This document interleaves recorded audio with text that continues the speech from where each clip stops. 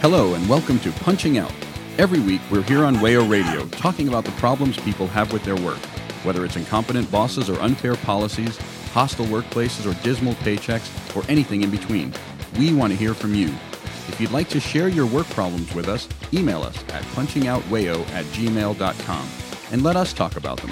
Tune in and punch out. Your boss isn't listening, but we are.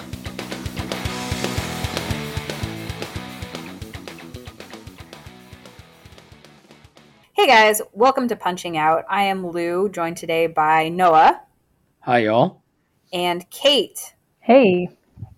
So today we are talking about the Supreme Court case that was heard this week that has been in a lot of news sources and social media, specifically Dobbs v. Jackson.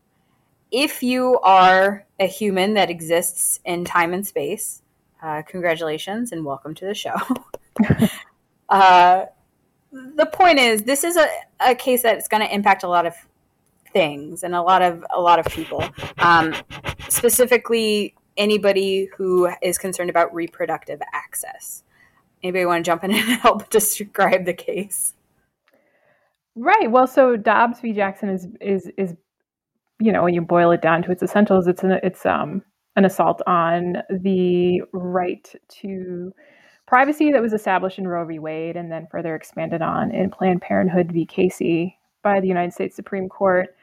So Mississippi is making the argument in this case, primarily that the liberty interest here is something that should be regulated by the state, right? So this turns into like a states' rights issue, but they also have an alternative argument, which is that fine, if you agree that the standards that we've established in Roe v. Wade and Casey can stand, we're going to get rid of the viability standard. So, and I'm jumping into like the details of this case pretty quickly, and I apologize for that. But I think it's really just these two things, right? It's either Dobbs is either we overturn Roe entirely, or if we don't, we change the standard by which the legal limit that an abortion can be up to which an abortion can be sought is.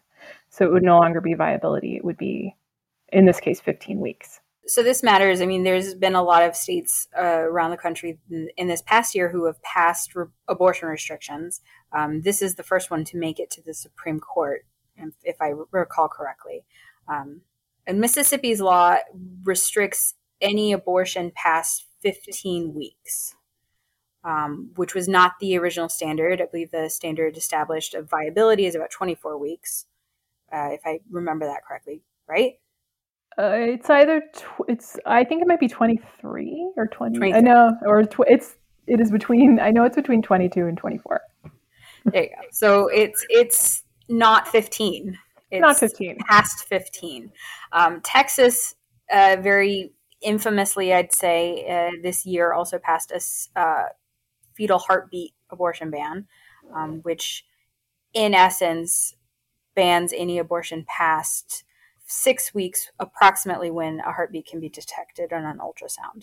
So that's almost a complete abortion ban. So this is something that is very current as far as legislation that could be impacted in various states.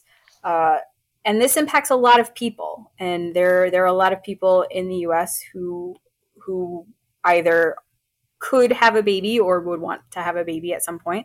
And this could affect their ability to access healthcare.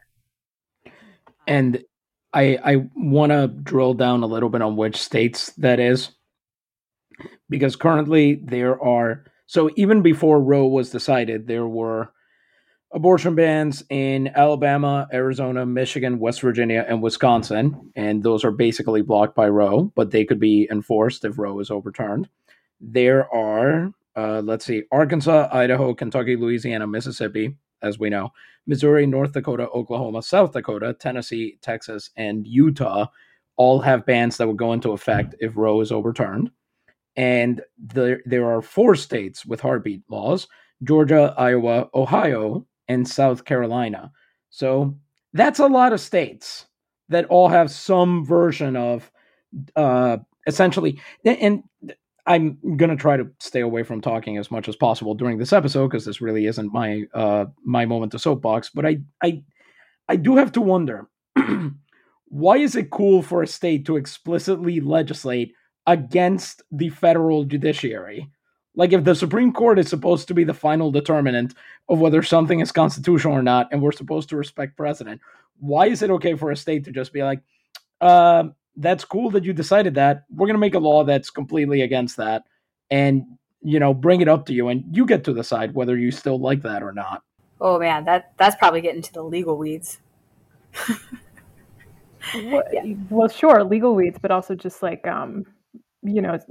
thinking about just how far down the road to crazy town we've gone as a country. Yeah, for sure.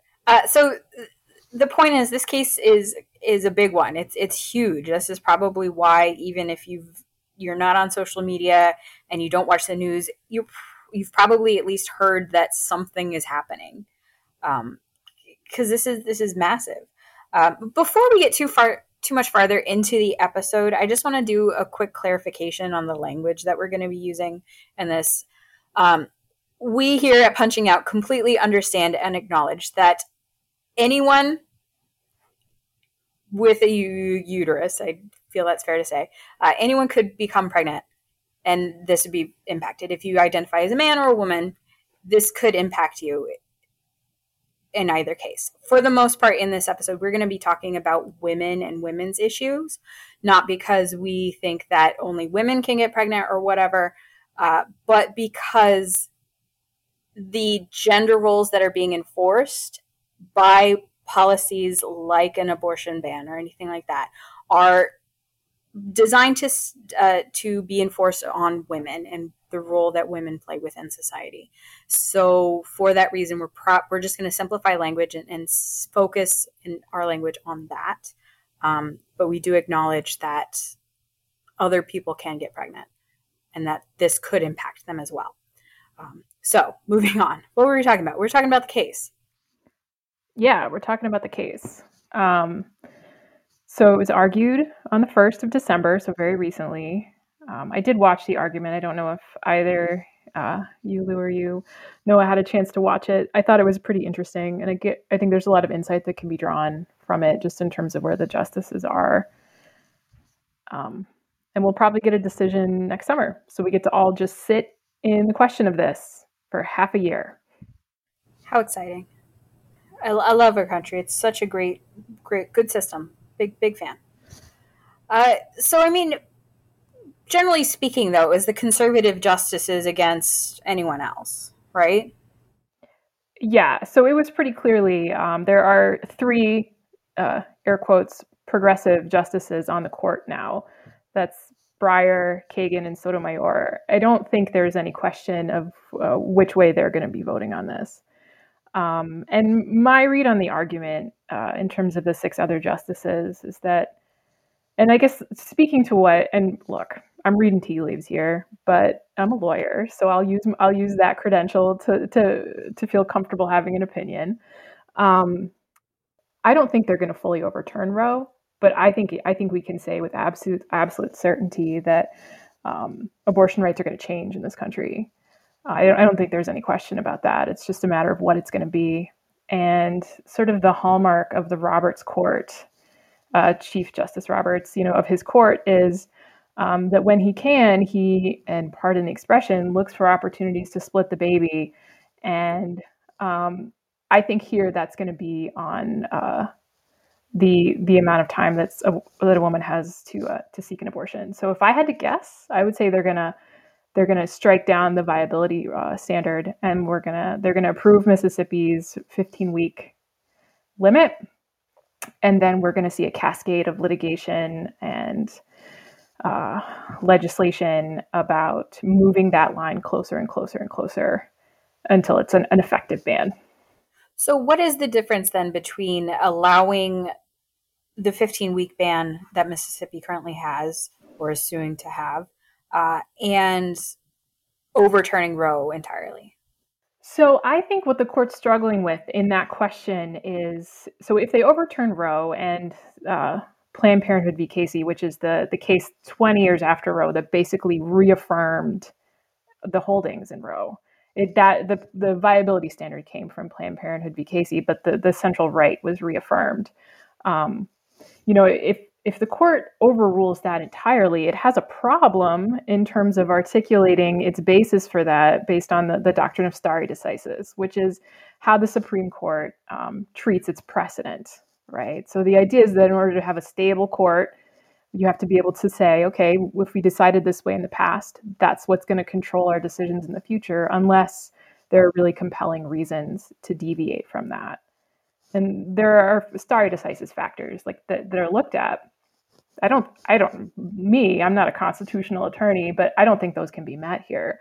So if they were to overturn Roe, there would be a real crisis of legitimacy in terms of the court. And even in the oral argument, Justice Sotomayor out of the gate acknowledged that. She said, how will the court be able to withstand the stench of this, which is very powerful language. And she's right. She would be right, I suppose, if we lived in a world where people actually cared about that. And this wasn't just, I don't care, my team wins. So, right. So yeah. I think what's going to happen. So the difference here is I think the basic sort of liberty interest, I hope I'm right, will likely be preserved. And I think what they're going to say is this idea of viability is, maybe an arbitrary standard, doesn't make a whole lot of sense. Why not, so that's what's going to be done away with, because that's how the court gets out of that jam, because the majority of the court, I think, wants to overrule. But I think there are enough not complete crazy people on the court, there are some, that they're going to try to avoid completely undermining the entire basis of the constitutional doctrine. Maybe, I don't know. Or we could just, or we're just all in on whatever's happening now. I think it's particularly interesting that you pointed out the crisis of legitimacy, because if there's one thing we know about John Roberts, it's that man goes to bed every single night worrying that he will go down in history as the worst Chief Justice of the Supreme Court, which quite likely he will, and deservedly. But the reason he constantly looks for opportunities to split the baby is so he can, kind of complicate his legacy. Because I first came into his, I first had to read John Roberts because of his decisions on education law, because nobody understands education in this country and nobody understands Supreme Court jurisprudence, is like a perfect storm of unintelligibility. And you read John Roberts and this man's education opinions have no bearing on reality. They have no relationship with what is actually happening in any school in the country. But he knew that. He very obviously knew that. And so he decided to try and basically throw the smoke bomb of legalese at you so that you don't understand that he doesn't know what he's talking about.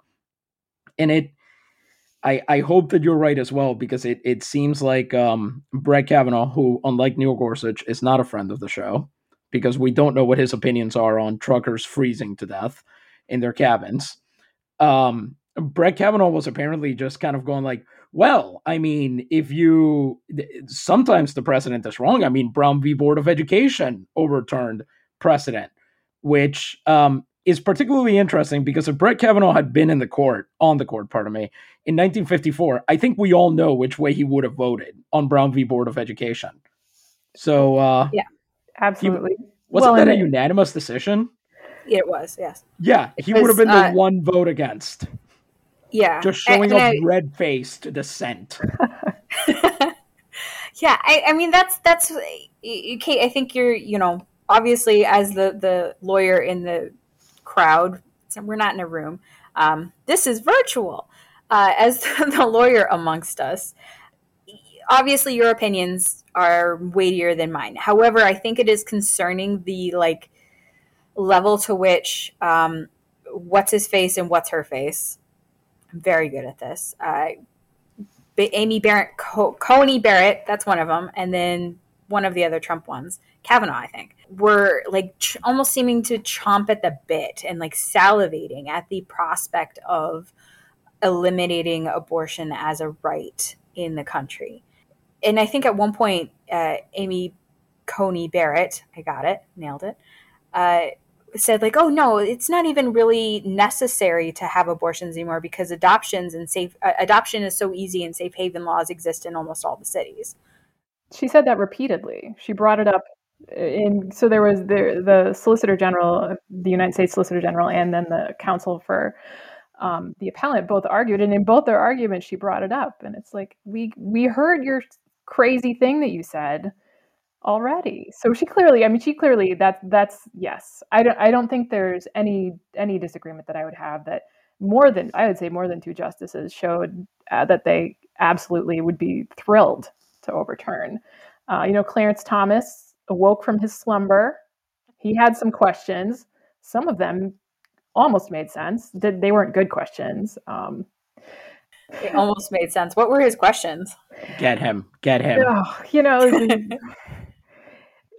he was really concerned, and he came back a lot. He's like, we had a case where a mother ingested cocaine before her child was born, and she was found to be guilty of child neglect. And what do you say to that? How does that fit in here? And I guess like if I took some time to really think about it, there was a through line there that could make sense, but I don't know.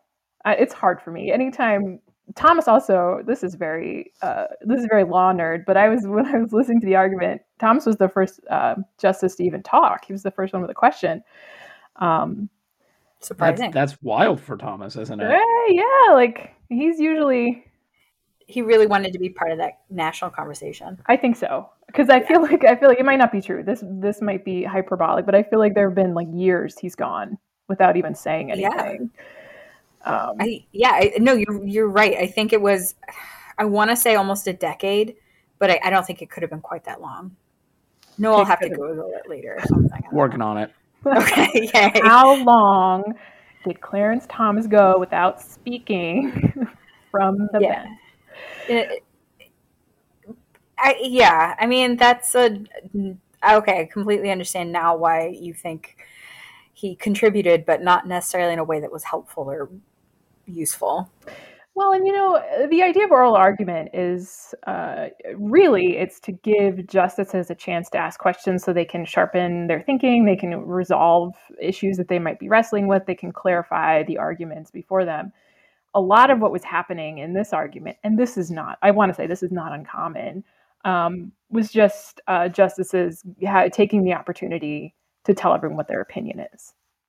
So another thing that Kavanaugh kept doing, he was literally doing this is more of a comment than a question from the bench, which I'm sorry, I really hate the man, but it's not funny actually, but it is kind of farcical that he continues to prove how unfit he is for that office while having it. Also, for the record, Clarence Thomas broke his decade-long silence on February 29th, 2016. I knew a decade sounded about okay. Yeah, well, you know what? All right. Good for him. He remembered. He knew what case he was in. Yeah. He knew what case he was listening to. Kind of, maybe. I'm not quite sure. Like, and the sexism involved with like a cocaine mother in that just is astonishing. Well done. There's a lot to think about in terms of him being like, this is my issue. This is what I'm going to come in with on this landmark question of like procedural, like precedent, like, well, it's like there's so like the issues in this case are enormous. But okay, we'll talk about the mom who did cocaine. I'm being dismissive of what perhaps might have been a semi-relevant point. I don't know, but I was mad when I was listening to it, so I give it very little credit. 2 thumbs down. 2 thumbs down. Thank you. If we had more, we would also put them down.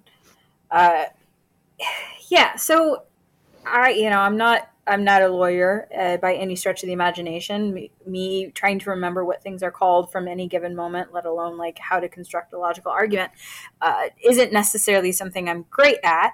But I think as a layperson who has spent a goodly portion of my adult life in activist-ish settings and in feminist settings, like this is an alarming case. And the fact that it got to the Supreme Court and they were like, yeah, we're going to hear this, is shocking. I don't know if shocking is the right word because we've seen this coming for years. But it's very disheartening, I'd say.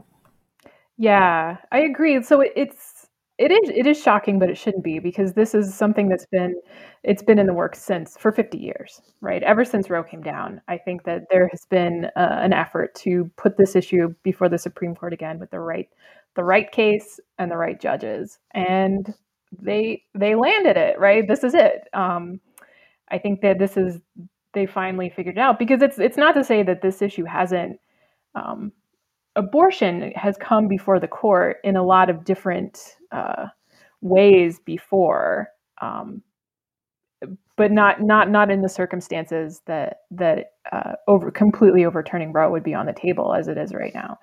But as I said, because I must, for myself and for everyone listening, I'm going to hold a little bit of like, this is the worst kind of hope, right? The hope of like the least worst option, but I would be very, very surprised if they overturned Roe entirely. They could. They absolutely, if they don't, that's just, they decided not to, because they ran the political calculus and realized that this would not be good for them as an institution.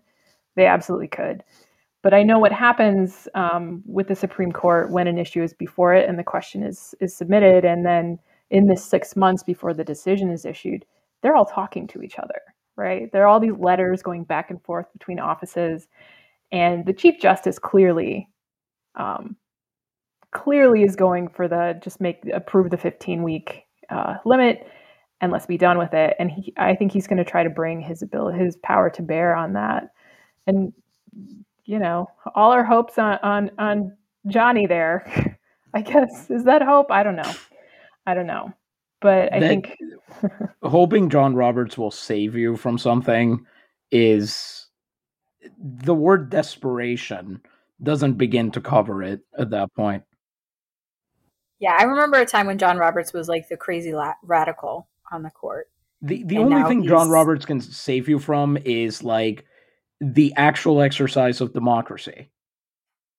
Because let's be clear, John Roberts was a direct participant. The reason he has the seat that he has is because he was a direct participant in the Bush campaign pulling off a coup d'etat in 2000.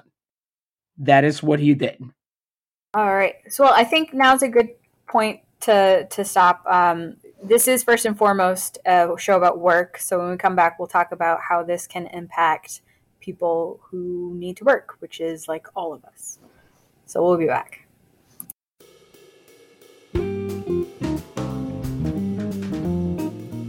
You're listening to Punching Out on WAYO LP Rochester. If you'd like to continue slacking off, you can find all of our past episodes on iTunes and SoundCloud. Remember, your boss isn't listening, but we are.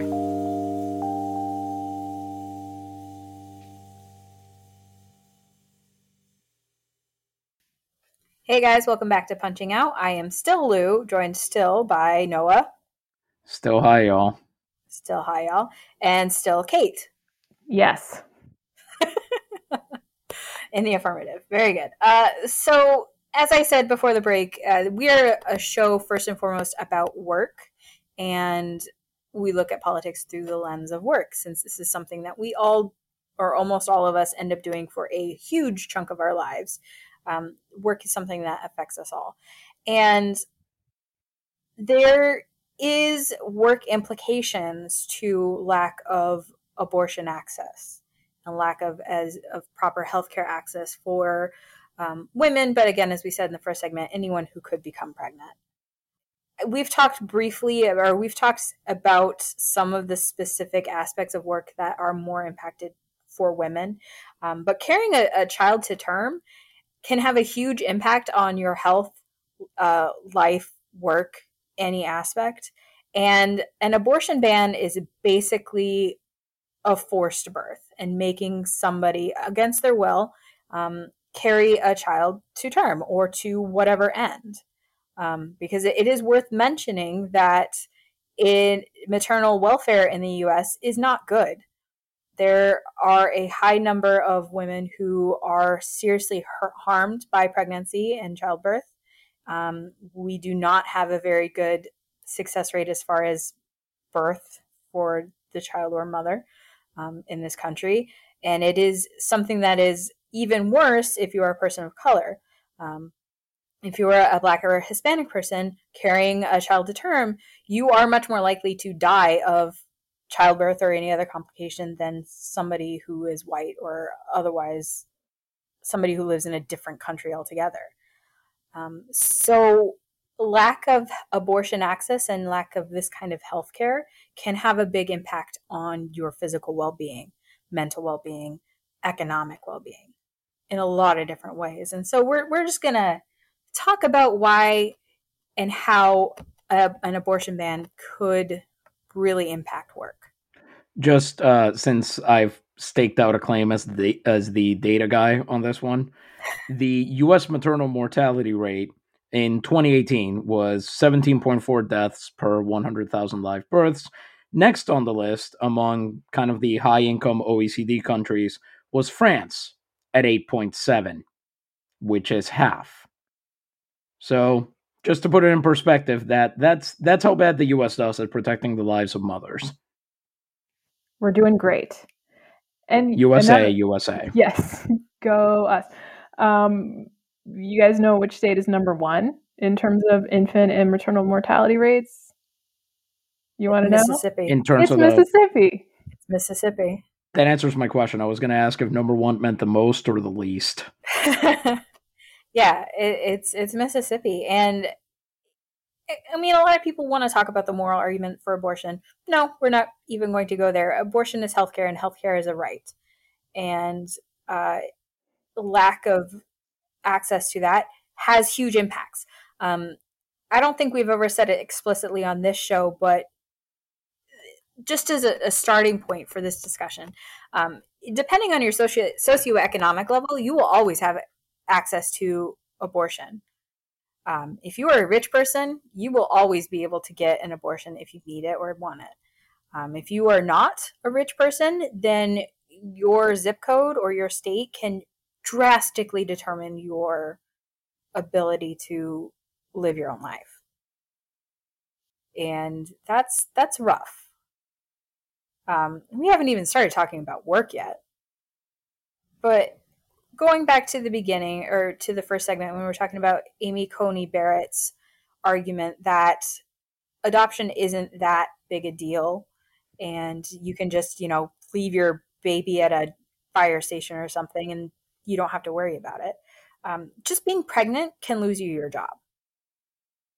Pregnancy discrimination is strictly illegal in the U.S., or at least you're not allowed to do it. I don't know if illegal is the right word. But workplaces are not supposed to discriminate against pregnancy. That said, there can be up to 50,000 complaints about pregnancy discrimination in a year. Well, I was going to say illegal is the right word. It is illegal. It is against federal law to discriminate against a person in any employment context because they're pregnant. But a lot of stuff is illegal and it still happens. Yeah. Right. So, and particularly in the realm of these sorts of protections, the onus, right, the weight on enforcing, your rights, that falls to the individual. So it kind of doesn't matter if the federal government says, they can't refuse to hire you, they can't fire you because you're pregnant, because they're going to do it anyway. And they're just going to bank on you not being able to figure out how to sue them or file an EEOC complaint. And generally they're right. And even if, let's say you did it, right? You got it together, you filed your complaint or whatever, you still lost your job in the meantime. You still have to deal with the realities of that. That doesn't change, right? So it's all well and good for people to talk about how, this is prohibited by federal law. It's like a lot of awful things happen every day that are prohibited by the law. Right. And it's just the bigger actors, right? Employers, corporations, the people with the power bank on the fact that individuals aren't going to be able to actually enforce their rights. And they're correct about that. So it's a bit of a fiction when we talk about, being pregnant is, is considered a protected class, or, they can't discriminate against you. People get discriminated against all the time. Exactly. So that 50,000 came from a Forbes article from July 2020 called Pregnancy Discrimination in the Workplace Affects Mother and Baby Health, which no kidding. But part of the article, because it is a Forbes article, so it has to be very pro-business and everything else like that. This was hilarious. Yeah. It gives some tips and tricks for avoiding workplace discrimination or avoiding health risks. It doesn't even give you tips for avoiding the discrimination other than saying to the company, hey, maybe don't have a culture where you would discriminate like that. Just don't do it. Oh, but that's a good tip, though. No, hold on. That tip is not for the employee. That tip is for the manager. That tip is the manager. It says, create a workplace culture where pregnancy discrimination doesn't happen. If only there was a person in a position of power that could have avoided doing that in the first place. And if only we had a name for people like that. Right. It starts with an M, but I can't remember what it might be. Could be. Well, hopefully someone read that article, though, and they're in a management position. They read it and they're like, oh, yeah. Right. Let's stop doing this. That's what I've been doing wrong. Anytime a woman, like at every baby shower, I just went through it with pink slips. I mean, maybe that was the wrong thing to do. Okay, so the tips for the employee that this Forbes article is laying out. One of them is find out your company's policy on pregnancy discrimination and what your legal rights are. Great. Perfect. You've put it entirely on the employee to make sure that they're being treated properly. Arm yourself with self-care and do not compromise your physical or mental health for your job. Right. Except hopefully you don't need that job to live. Right. Right. So. Exactly. And that is part of the problem with women in the workplace and the double standard that exists. On the one hand, especially men, but a lot of people in upper management positions, they want to say like, oh yeah, there's no real gender pay gap, because when you factor in things like time off for childcare or maternity leave or anything else like that, there is no gender pay gap. But things like this, where your suggestion to somebody who's pregnant is, well, you can't I promise this makes sense in the end. You need to make sure you're taking care of yourself and taking care of your health. That's the same kind of thing that when you're being reviewed or looked at for a promotion or something, that's the same kind of thing that will come back at you and say, oh, well, Bob over there, that his wife had a kid, but he was here for 80 hours this week. But you, who just forced out a human through your lady bits, Ryan's going to be very upset when he edits this. You just pushed out a human through your body. You needed time off for that. So clearly Bob's going to be the one to do this. This is that kind of attitude, and be like, oh yeah, just take time for yourself. If it were possible for women and anybody else to take time for ourselves, we would not be in the position we are, where we need to argue about this kind of thing, frankly. Well, and it's entirely the case that women who are around the age where they might have kids are seen as liabilities in certain positions in companies, because there's not a manager or a boss or an HR director who doesn't see a woman taking maternity leave, or even a man taking parental leave, like paternity leave, as a huge pain. The idea that it would be oh, this is great. I'm so glad you're taking time to bond with your baby, and to really establish yourself as a fan. It is an imposition on your employer always, every time. Mm-hmm. And Joe Rogan, even a few weeks ago, I don't even remember what, went on off on a rant on his show, and I only know this because I saw a YouTube video about it, about how men asking for parental leave was completely bizarre and unheard of, and he was ashamed to be part of any culture that would participate in that kind of thing. I think this was part of Biden's parental leave plan or whatever it is, which I don't know what the details of that off the top of my head. I'm surprised if I'd be surprised if it even still exists, given how he likes to promise things. Joe Manchin looked at it too closely and it set itself on fire. Yeah, it fell through, right? Like the parental leave?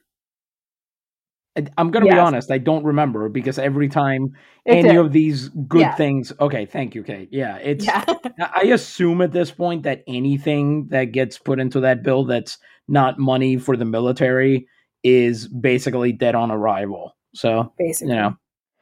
So then the idea of even having, and we're jumping a little bit ahead to the idea of actually having a baby and then what happens once you've had this baby. But there are only 8 states in this great nation of ours that actually provide publicly funded parental leave.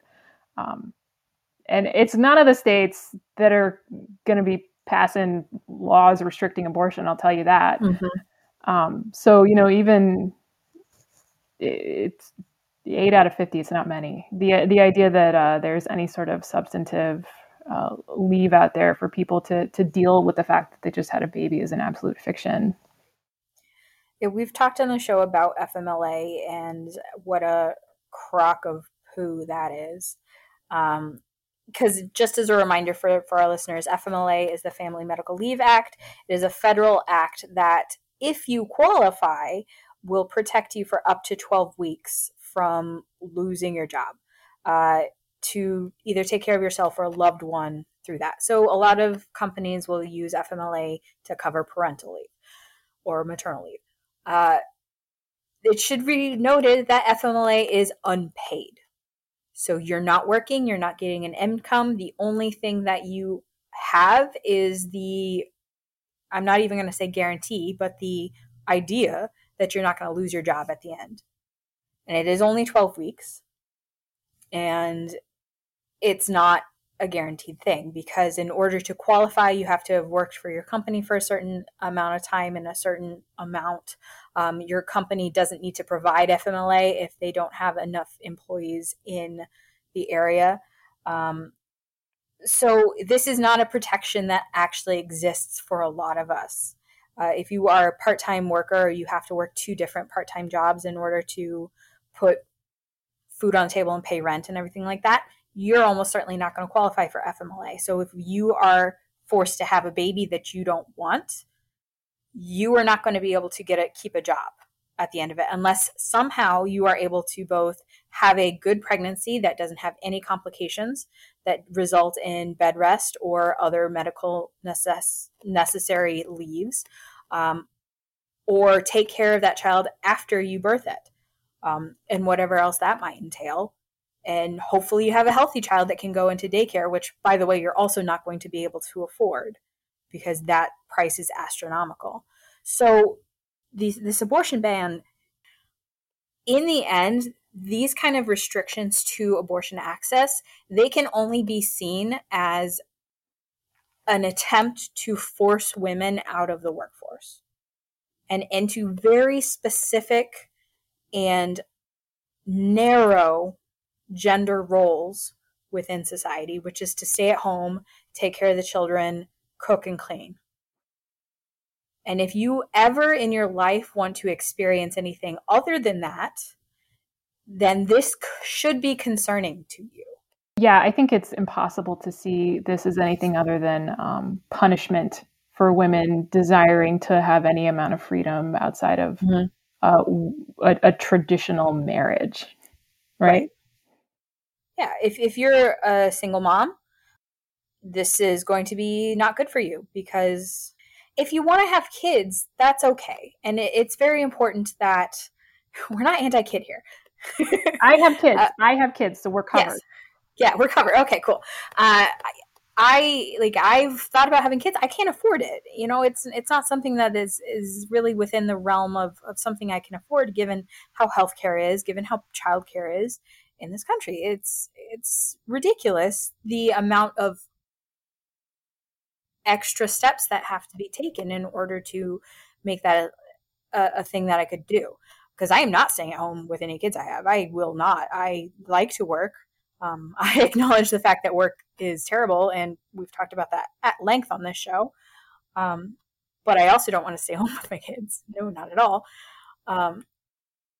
So what it is, it's limiting the options that people have and limiting their ability to choose for themselves the direction that they want to do. And it's limiting your ability for your children to choose what they want to do. Another thing that I've been thinking about, with this idea of, forced birth, and a whole sort of, 1 in 4 women, right? That's the statistic. 1 in 4 women have had an abortion. And so thinking about how many women then are going to be facing a pregnancy they don't want in the context of a country that refuses to provide healthcare for its citizens. So, there's going to be a lot of women who can't access prenatal care that they might need. There are going to be people who get their health care through their employer. They may lose their job because they're pregnant, as we were just discussing. And then also in the context of avoiding pregnancy, the Burwell v. Hobby Lobby decision the Supreme Court gifted us a few years ago popped into my mind. So they get you coming and going, right? So employers can refuse to cover contraceptives as part of their health insurance package if it is offensive to their religious beliefs. But the state can still force you to remain pregnant if that's what happens. So I don't know. This is sort of thing where if I think about it too much, all of the things sort of collapse in on themselves, and I get very upset. But it leads right to the same place, Lou, that you were just talking about, which is what is being communicated to us is that we women, that's I am one of those. We hate you. We don't want you to be able to make choices about yourself. For far too long, you've stepped out of line, and now we're going to put you back. And I think that the idea of putting us back and we have stepped out of line, I think that's part of what's fueling so much of this push towards abortion restriction and lack of abortion access, is that we have gotten too big, which, for better or worse, like, there's still a gender pay gap. There's still unequal share of household work falls on women, and social reproduction is still primarily something that women do. So I would say we've never even reached the point of equality in this area. Yet we've reached too far for some. We've gone too far and asked for too much. The idea behind the Obama administration and the idea behind certain politicians' theory of change is that if change is slow and incremental, then it's harder to roll back because each new thing has time to percolate through the culture and become ingrained and become cultural and therefore expected and assumed. And the thing is, the right wing in this country has always understood that is not true at all. And that you can make huge changes whenever you want, as long as you have the support of, certain powerful factors, which the left does not. And if you're listening and you think that the left does, you're wrong. Because the Supreme Court is not currently trying to overturn corporate personhood. It's not currently trying to force people to pay taxes fairly. It's currently trying to overturn the right to an abortion. And if it does that, it may well be marriage equality in the firing line next. Or it may be as we talked about last time, Lawrence v. Texas, it may well be that the court next wants to take aim at what consenting adults do in bedrooms, regardless of their gender identity. Because, again, Brett Kavanaugh and Amy Coney Barrett are not the type of people who stop it at any line. They are not. I can tell you this, having met people like that for the past decade, regularly interacting with them. Those people are only too happy to watch those of us who are in any way different from kind of the 1950s white picket fence, supposed Leave It to Beaver existence. They want us all to pay. They want us all punished.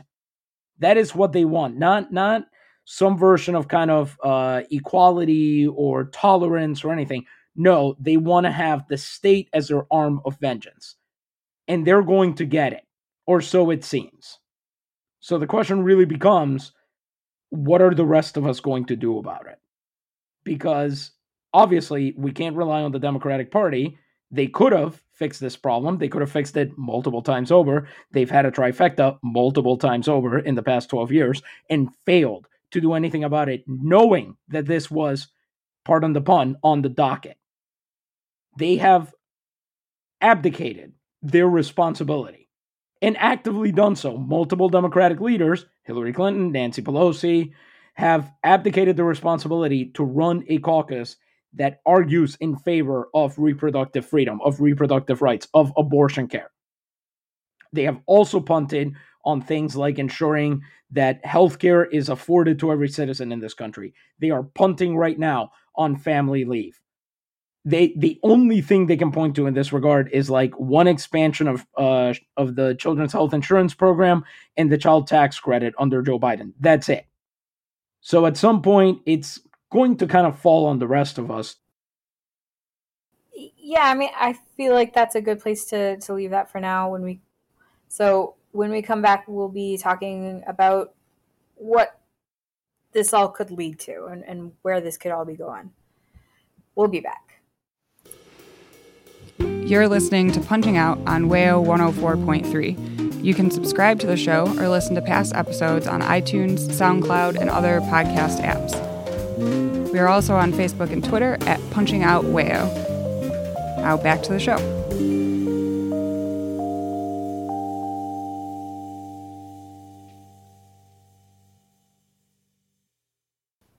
Hey guys, welcome back to Punching Out. I am still Lou, or once again Lou, I guess this time. Once again, joined by Noah. Courts! And once again, joined by Kate. Hi. Noah, have they all rhymed with orts in the past? I think it's the past 3 episodes you're on a streak. I've only done this with sports and ports, so I think so. I think you're on a streak.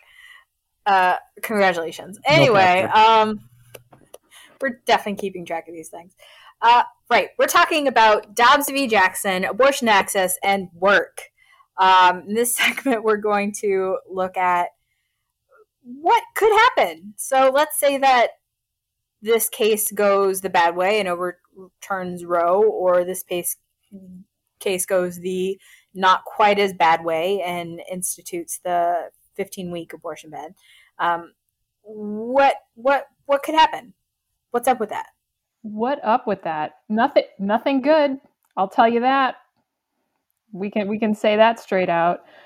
So if we're lucky enough to get the lesser of two evils here, and it's just the 15-week deal, we can absolutely expect to see states moving that timeline earlier and earlier and earlier until it's functionally a ban. And there would be absolutely no way to stop that, because the problem with moving from the viability standard to the 15-week line is that the viability standard was predicated on something, right? There was an idea there. This is why this makes sense. 15 weeks is just a number. Well, and if it's 15, what's the difference between 15 and 10? And what's the difference between 10 and 6? And that is absolutely how that would go.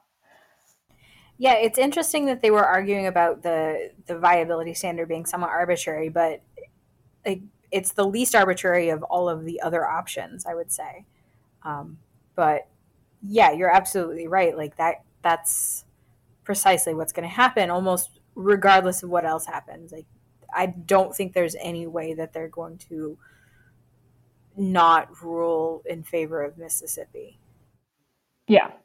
in some capacity. And that's, I mean, you know, when an appellant or when a litigant advances like a pretty controversial argument, as Mississippi has done here, they always give an in the alternative argument, which they did here, knowing that they're going to get one of them.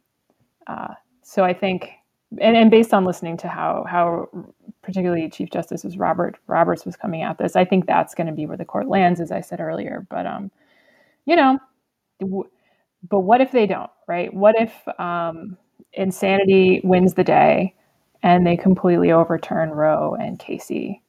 What does that mean for us? Beyond the idea then that obviously abortion would be banned in states that chose to do so, right? Because then it would basically become a states' rights issue, which would immediately impact a lot of people. But what does that say about the state of the courts and the state of the law in this country? Because there are implications beyond abortion. So even for people who may think, yeah, that wouldn't be cool, but maybe it wouldn't affect me, well, think again, because this is not, and this was a smart move on behalf of the people who are advancing this argument, because it's not just about abortion, right? It's about control, it's about power, it's about consolidating that. So really what would happen is, because it's what's called an originalist argument. If it's not in the physical document of the Constitution, it doesn't exist as a right. And there's a lot of things that people rely on. And those would all be up for grabs. And I think that's worth at least contemplating if you didn't feel like sleeping, right? If you were looking to stay up really late and worry about the world, well, here's a great opportunity to do that. Yeah, there's, exactly as you put it, Kate, there's not just abortion at issue, and it's not just a person's ability to exist in society of their own free will. There's a lot of different aspects that could be up for grabs, just as Noah said in the last segment.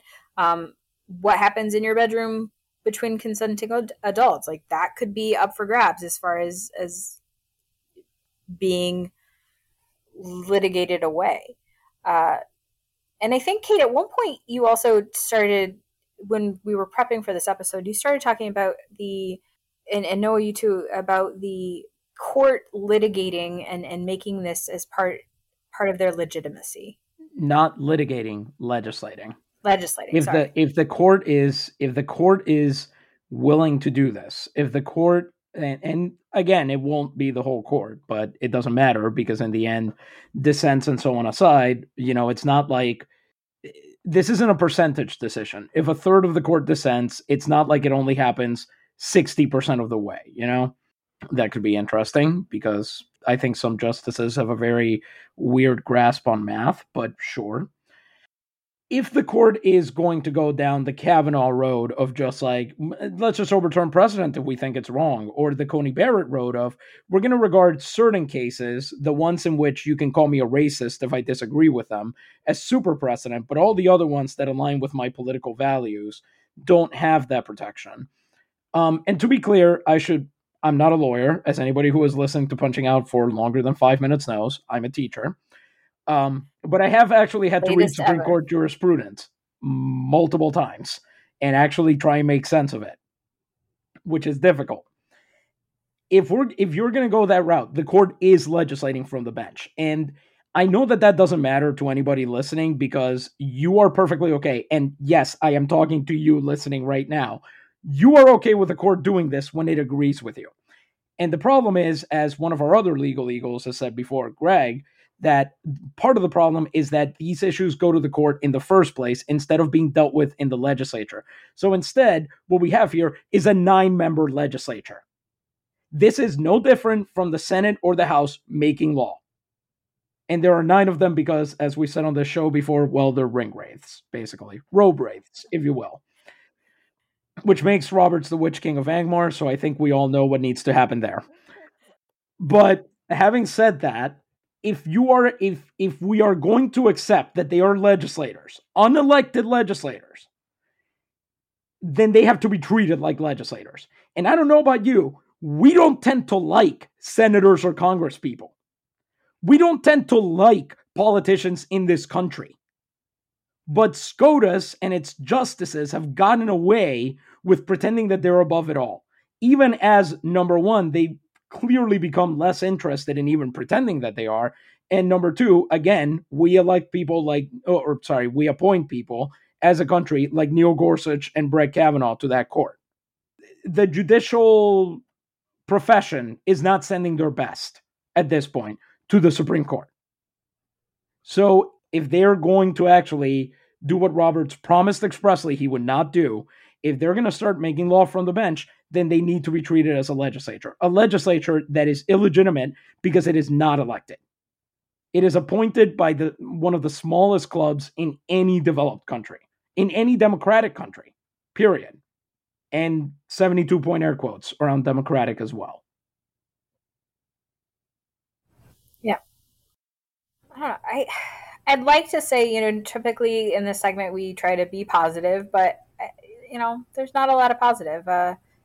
Either come June, either you are going to exist in a world in which if you are one of the 22 states that have trigger laws on the books that will be enacted once this is decided, you're going to have to either travel a lot farther to get a legal abortion, or you're going to have to resort to other methods, almost all of which are going to be very dangerous. Or we're going to exist in a world in which we're Poland and abortion is completely illegal across the country. I don't think that's going to quite be the case here, because I think Nevada especially, it is part of their state constitution to allow abortion. But there are a few states that have safeguarded it in their own constitutions, but really what we're looking at is just absolute chaos. Yeah. To live in a country where your rights can vary so dramatically just based on what state you happen to live in, like, that's crazy. And I think no matter what, that's going to happen to some degree. And I think it's a reality we all need to sort of be preparing ourselves for. And I'm not is it what, Chicken Little? I'm not one of those, right? I mean, I try to have the appropriate amount of anxiety for things, even though I have a lot of it, but I'm good at regulating that when it comes to these sorts of things. But I think we're at a really alarming point for reproductive rights in this country. And when you look back, it's not hard to see how we got here, but it still feels kind of incomprehensible that we've arrived at this moment anyway. This would be a good point at which we could tell folks what to do, but the FCC would frown upon that. The point is, I think if you're interested in something that, or things that could help, I think there's routes that people can take right now to help support others. And reach out to us at any point and, we'll talk to you about it, because people are going to need help. And a lot of our comrades and neighbors, and maybe even you guys, you might need help. And if nothing else, in this face of a lot of bad things that can be happening, we got to help each other. Now, like always, is a time for solidarity. Yeah, I think that's a good place to call it for today. Sorry for the downer. We'll have to record something cheery soon. But I'm Lou. I'm Kate. And I was Noah. And this has been Punching Out.